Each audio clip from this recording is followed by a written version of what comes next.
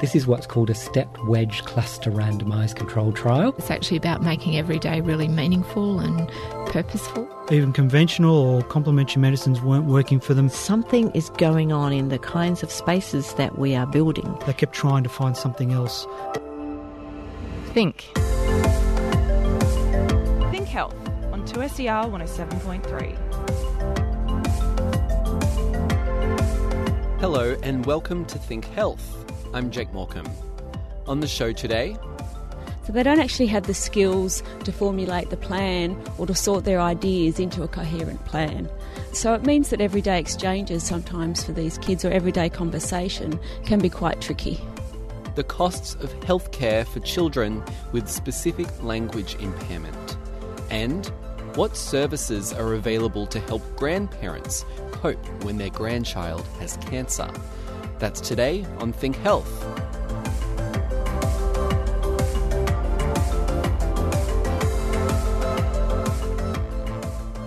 But first... The problem with cancer is cancer spread, right? Once the cancer starts to invade foreign tissues, then it becomes very difficult to treat. This is Mary Babawi. Mary is an Associate Professor of Pharmacy at the University of Technology, Sydney. Cancer is a disease of uncontrolled cell proliferation. So the cancer cells are just dividing uncontrollably, and so you get an increased number of these cells within the body. Mary's research looks at how cancer cells can become resistant to multi-drug treatments, which essentially means when people with cancer become resistant to treatments like chemotherapy. These sorts of resistances are becoming more and more common and aren't restricted to just one type of cancer. The process of how we form these resistances is a complicated one, but to understand exactly what Mary is doing in her research, we have to take a step back. And first, we have to take a look at vesicles. Well, if we break it down to very simple terms, these are sort of like little bubbles.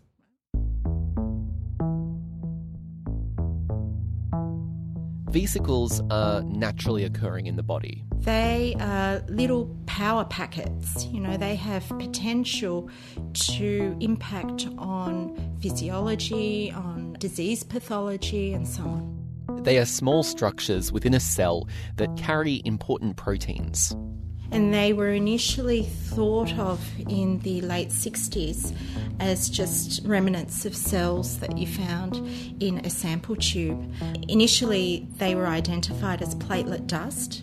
Vesicles are also involved in things like metabolism and the transporting of proteins. And what they'll do is they'll shed from their original cell and travel around the body. These vesicles are just normal part of cellular turnover. Vesicles also break off from cells if there's some sort of inflammation or stress in the body.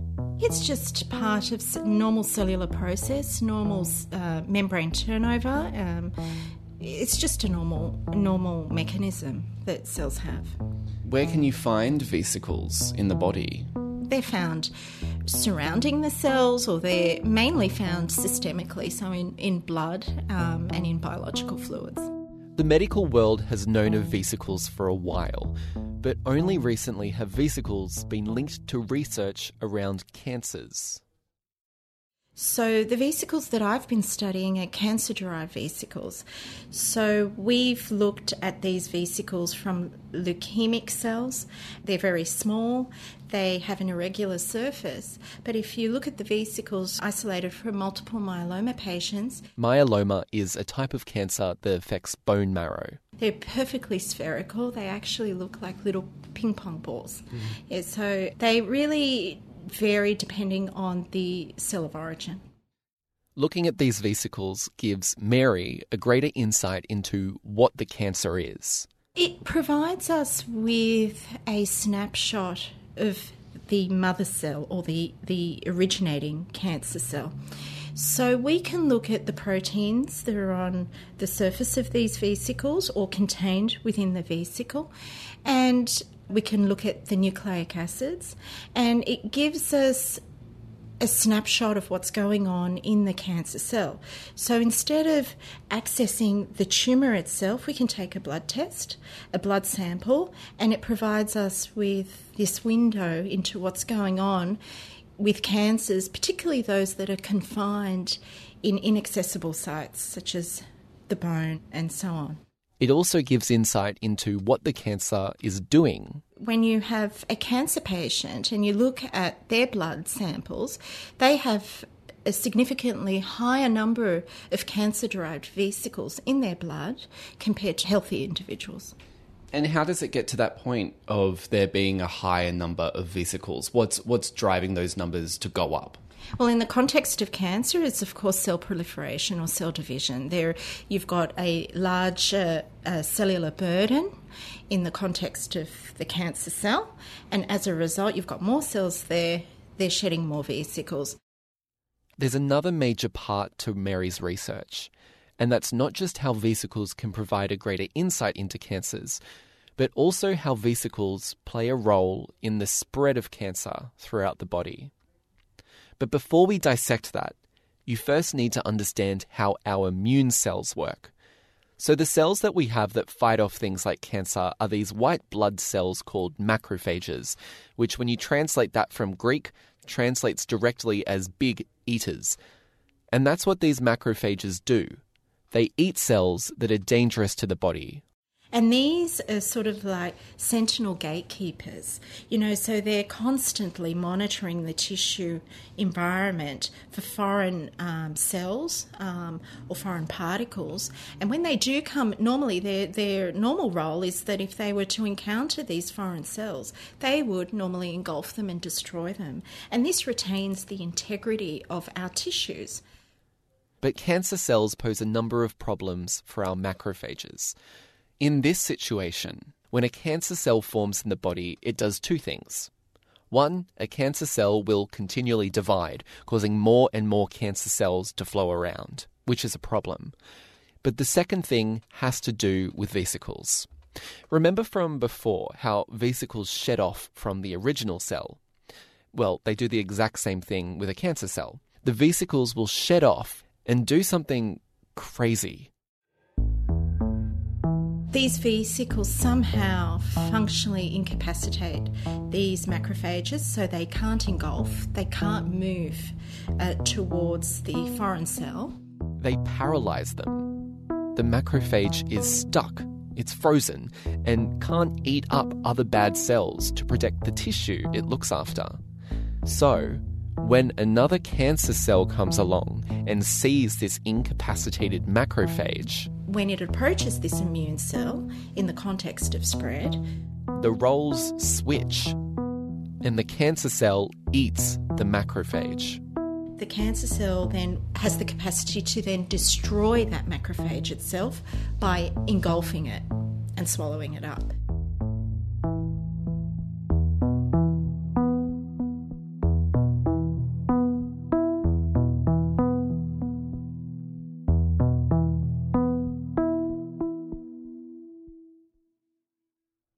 Okay, so this is complicated, but there's another part to this.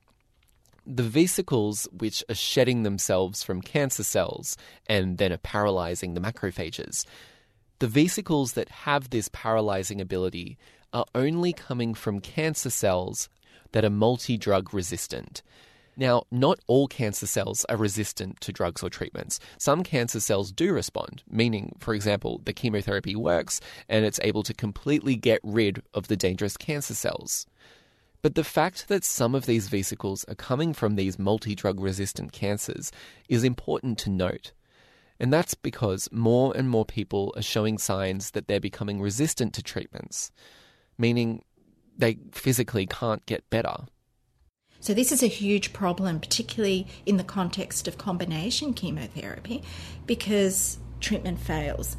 And the mechanism, the primary mechanism for multi-drug resistance is the cancer cell overproduces a particular protein on the surface, and this protein acts as a miniature pump, And when a drug tries to enter the cell, it interacts with this protein, and the protein essentially pumps it out from this surface, preventing that drug from penetrating the cell. And so the cell survives.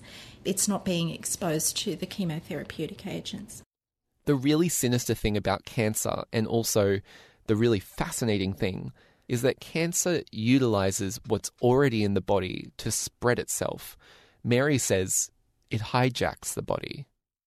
These proteins that are protecting cancer cells from chemotherapeutic insults, right? You would call it an insult, are also proteins that are required for normal physiology. It's just that the cancer cells have hijacked these mechanisms and overproduced this protein for its own survival. So these proteins play a very important role in the brain, in the gut, in what we refer to as pharmacological barriers. And these are barriers that it's very difficult for drugs to cross into, and these are designed to protect vital organs. And these pumps normally line the brain, for example, and comprise a barrier in the brain. So it's very difficult to get drugs into the brain because of the anatomy of the blood vasculature there, but also because of these proteins that protect the brain from drug uptake. They sit there and they will pump drug back out and prevent it from entering into the brain parenchyma. So these are normal physiological mechanisms that we have, but the cancer cells hijack them, overproduce them to aid their own survival. What is the research that you're doing into this area to look at tackling these issues of multi-drug resistances that develop in the body? Yeah, so I've got a large program going in my lab, and we're looking at a number of things. We're looking at developing new drugs that can circumvent or prevent multi-drug resistance, so new molecules that can be combined with standard chemotherapeutics that can try and tackle this problem. So we've got some drug discovery going on. We also have a lot of cell biology going on, and with a focus on extracellular vesicles, how vesicles occur, so the mechanism for vesiculation in cancer cells compared to normal cells. And that's very important for us to know, because if we can define a specific pathway for vesiculation in a cancer cell, and that's different to a normal cell, we can selectively target that pathway in a cancer cell while retaining the normal vesiculation in healthy normal cells. What's that pathway? Oh, well, we're still looking at that. These are cellular pathways, so we're looking at the different proteins within the cell that are involved, different enzymes that are involved in vesiculation. We're really refining that pathway now, and once we do that, we'll be able to target parts of that pathway and stop vesiculation in malignant cells. Mary Babawi, Associate Professor in Pharmacy at the University of Technology, Sydney.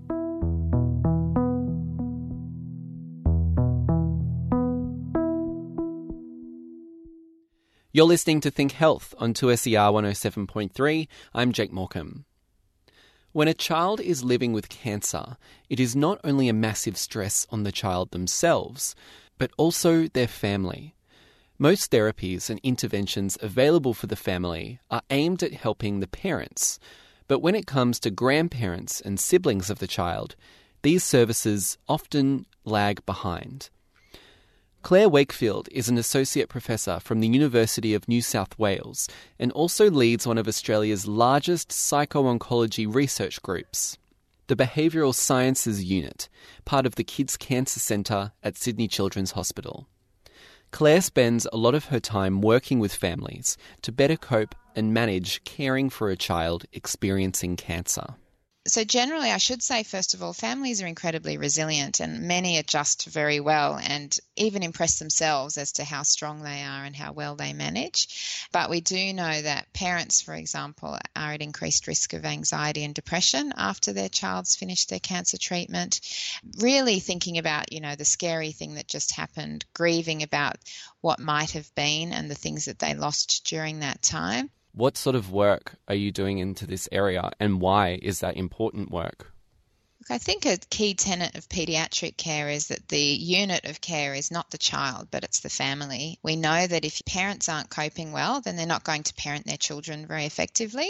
So there's been some really clear evidence of that, where parents of children who've had cancer who are not mentally well themselves then sort of have less positive interactions with all their children, the child with cancer and their siblings, and they have potentially more negative interactions in the family life. They don't support their children as well. And then a key sort of psychological phenomenon is worrying about the cancer coming back, which can, if they don't receive any help for it, can be quite a disabling experience, worrying to the point of, not wanting their child to go outside or not wanting them to go to school because they're so worried about the cancer coming back that they just want to sort of wrap them up in cotton wool. So how might you offer help to, I guess, a parent who is worried about that the cancer may re-emerge? How would you speak with them? What sort of things would you be offering them in terms of a helping hand? We have a program for that. It's called Cascade, which is our Cope, Adapt, Survive After Cancer program. And it's a similar format to the adolescent program we run, in being an online group program. And one of the sessions is specifically about talking about the elephant in the room, which is that the cancer might come back. And we use a combination of cognitive behaviour therapy skills about trying to be realistic about what the risks are and reframing those risks, and also some more sort of acceptance and commitment therapy approaches where we accept the uncertainty, because a small proportion of kids will relapse. So we don't want to say, don't even think about it, it'll never happen. But we also don't want you to worry about it so much that you can't, go on to have a happy, normal family life. And in terms of what actually happens within these therapies, is it literally bringing these up in conversation, or is it starting that conversation? How do these therapies actually happen? Well, that's a really good question about what is it that helps people cope with anything. So they really are talking therapies, and it's remarkable how much talking can help. We choose topics and have some sort of structured content around things you might do to manage this distressing thought, for example. But a lot of it is parents sharing their thoughts with us and with other parents who've been through similar things, problem solving things together to work out what might help them. Even just the process of sharing it and having someone else say, yes, me too, I feel the same way, can help people to feel like they're not going crazy, they're normal, this is a normal reaction, and that can be therapeutic in itself. What are some face-to-face interventions that you might be engaging in? Our face-to-face interventions are often done just during treatment, because that's a time when we have them in the hospital anyway. So one example of that is we have a program called CatNap, which is short for Carers at Night in Paediatrics. And it's a sleep or insomnia program where we have a psychologist who goes around the ward, and she spends probably about 45 minutes with them, talking to them about their sleep and how they're going when they're sleeping in the very uncomfortable couches beside their child's bedside at night. And she talks about strategies that might help them to get a little bit better sleep, at least fall asleep more quickly when they're woken in the night, and to sort of manage that process better. And we give them a little sleep pack with eye patches and chamomile tea and those sorts of things that are sort of evidence-based ways to help parents or anyone to get back to sleep in a difficult environment. How about siblings of the child who might be experiencing cancer? Yes, they're very important as well, and they have a lot of different experiences too. The initial research seemed to, in my opinion, be a little bit negative about siblings, saying that they might be a bit jealous of all the attention that the child who's got cancer has, for example. My experience in having interviewed siblings is that we need to think about how amazing they mostly are, and that a lot of them are just experiencing sadness because they love their brother or sister so much and they don't want them to be in pain. So I think we need to have a really positive attitude towards siblings. We just published a paper this year about the educational impact on siblings when their child has cancer. So they often will have more time off school than normal because their parents are running around to appointments in a different city potentially for the unwell child. We've done quite a lot of work also with the grandparents as well. We were actually the first in the world to really document the needs of grandparents in this population. Yeah, so why look to grandparents, and why is your work the first in the world? So I think everybody recognises that many grandparents, not all grandparents are the same, but many grandparents are often the sort of backstop of a family. So what happens in families when there's a crisis is often the grandparents are able to step in and support the family. So that might be emotional support for the parents, it might be babysitting for the siblings, it might be lending money if that's a problem for a family. It might be practical things like cooking and cleaning and picking up children from school so that the parents can take the sick child to hospital, for example. So everyone has always known that, and clinically doctors and nurses have known that grandparents are really crucial in helping families to cope better. But no one had really documented what happens for grandparents themselves. So we've done a series of 4 studies in a row now where we first of all looked at grandparents' distress levels, and we showed that compared to grandparents of children in the general community, our grandparents had significantly increased levels of anxiety and depression and anger. And we showed particularly that grandmothers were at increased risk, and also grandmothers where there was no other healthy children in the family. So there was a very strong focus on this only child who had a life-threatening illness. And we showed that there was barriers around grandparents who lived in rural communities. And the key reason why they didn't seek help, because very few of them sought help for themselves, was because they felt they needed to be strong for everyone else. They're giving so much to the rest of the family and not looking after their own needs at the same time. You were talking about the catnap for parents who might be staying around the hospital during the time that their child is receiving treatment. Is there similar sort of things or similar sort of offers for grandparents who might be there at the hospital at the same time? Look, I think that's a really good area for future work for us. We certainly have the booklet which goes to grandparents, and I'm hoping that we've raised awareness in the clinical team about the need to look out for grandparents. But they're a little bit trickier because they're not always at the hospital. They might be at home looking after the siblings, or for example. But I think we could definitely do more in that area. I know that we now also have a grandparents' morning tea at the hospital to try and help grandparents to connect to each other so they can get some peer support. And I know also that Red Kite, which is the National Children's Cancer Charity, they also are offering various supports for grandparents, including trialling a grandparent telephone support group as well, which I'm excited about too. Claire Wakefield, Associate Professor in the discipline of Paediatrics, School of Women's and Children's Health and Medicine at the University of New South Wales.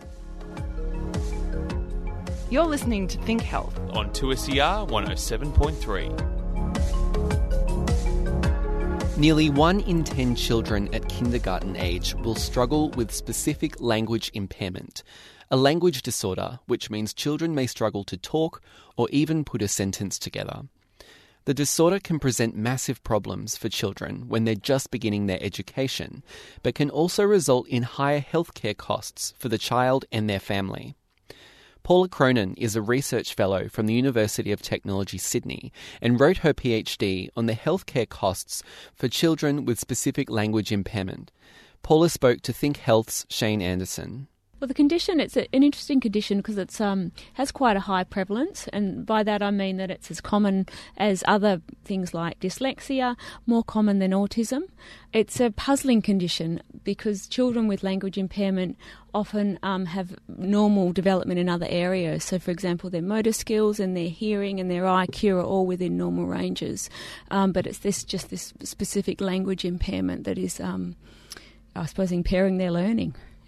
Did you find that watching your daughter go through this made you more determined to do a PhD on this subject?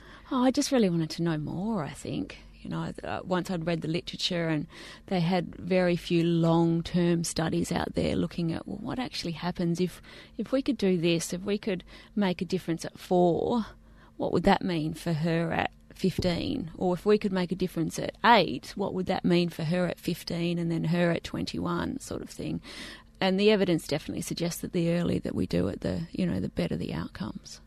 So when you talk about language difficulty, you mean language disorder as well. Do you include language barriers in that too, or just people with difficulty speaking? I'm really focused on people with language impairment, and to explain that group of people, I use often an analogy of starting a jigsaw puzzle. So we all know that when we start a jigsaw puzzle, we see the big picture on the box, and we might start by doing that jigsaw puzzle by doing the outside pieces first, or sort of focusing on a particular section. Or for a child with a language impairment, they don't necessarily have that big picture. So they don't actually have the skills to formulate the plan or to sort their ideas into a coherent plan. So it means that everyday exchanges sometimes for these kids, or everyday conversation, can be quite tricky. Right, and this is something that you have witnessed firsthand, I guess, with your own daughter's experience. So what was it you were seeing when she was getting medical treatment? I think it starts pretty early on. I think you just identify that, your child is maybe not doing as well as her peers, and it makes you think of why that might be, and I guess you seek help. Great. All right. So just back to the study. What were the ages of the children that you were looking at? We used a data set which follows kids from 4 years right through to 15 years, so it really captures their transition into primary school and then into high school. So it covers, a good 10 years of their life. And so how was everyday life and well-being being impacted by the inability to access proper medical treatment? My study was focusing on is whether these kids have high healthcare costs. We were able to identify that the kids were seeking more GP consultations, and as the GP is the gatekeeper to a whole lot of allied health services and other services as well, it meant we could identify that they were more likely to see a speech pathologist, they were more likely to see paediatrics and also other health specialists. So we're really interested in if they had higher healthcare costs and then what they were. Yeah. Right, and the result of that is that they did have higher healthcare costs. They did have higher healthcare costs. Could you explain the difference? So they had higher healthcare costs between 4 and 7 years, and then between 10 and 11 years. And we attributed that to, I suppose, key developmental timeframes in terms of when they're starting school. So they might be having that the early testing, I guess, that they have in the preschool or in the kindergarten, which might identify an additional need. And then there's some sort of long-term research that suggests that at 10, 11 is that transitional time just before high school, that it is another key developmental milestone, effectively. So, yeah. Sure. And how much was the costings? How much more were parents paying? It was around $300 at 4 to 5 years, up to about $600 at 6 to 7 years, and then about the same at 10 to 11 years. That's a biannual cost, so that's every 2 years, yeah. So it was evening out by the time they were at the end of primary school? So by the time they got to sort of 14 and 15 years, there seemed to be no difference in the costs. Right. Why do you think that is? Well, it's hard to tell really, because we're really just looking at the Medicare data set, so it wasn't actually a full, we're not covering things like private and whether they sought community services. That wasn't actually included in the costs that we managed to look at. So it's quite difficult to actually disentangle what's happening there. Just using the Medicare data alone, what areas does that actually cover? So Medicare covers all your things that you claim a Medicare rebate for. So your primary health care, so when you go to your GP, some allied health services when accessed via the GP, and all your specialists and paediatrics and that sort of thing. And what do you hope to change with this research? There was a recent Senate review looking at communication impairment generally, of which language impairment is one of those, that identified a real need to know more about what's happening for these kids as well as, adults. So I'm hoping to, I guess, inform the literature as to, put more out there in terms of possibly making some policy changes and looking at whether there's early intervention that, we could implement that will make a difference to these kids, whether we need to make differences at the education level, which will ultimately mean that their pathways are brighter, I guess. Right. Do you think that maybe doctors would also need to be trained to, I guess, communicate or pick up communication cues more effectively? I think that the referral processes that are in place are quite sound. I think the way that it works in the Medicare system is you start with your GP and then they refer on to the speech pathologist. So I think that works quite well. And how's your daughter going now? Yeah, she's great. She's in year 8. So, she's great. Really doing well. Paula Cronin, Research Fellow in the Centre for Health Economics Research and Evaluation at the University of Technology, Sydney. That's all we have time for today on Think Health. If you'd like to find out anything more about today's show, head to 2ser.com/thinkhealth. Make sure you subscribe to Think Health on your favourite podcast app. We're also available on iTunes. Think Health is a collaboration between the University of Technology Sydney and 2SER Radio. I'm Jake Morecambe. See you next time.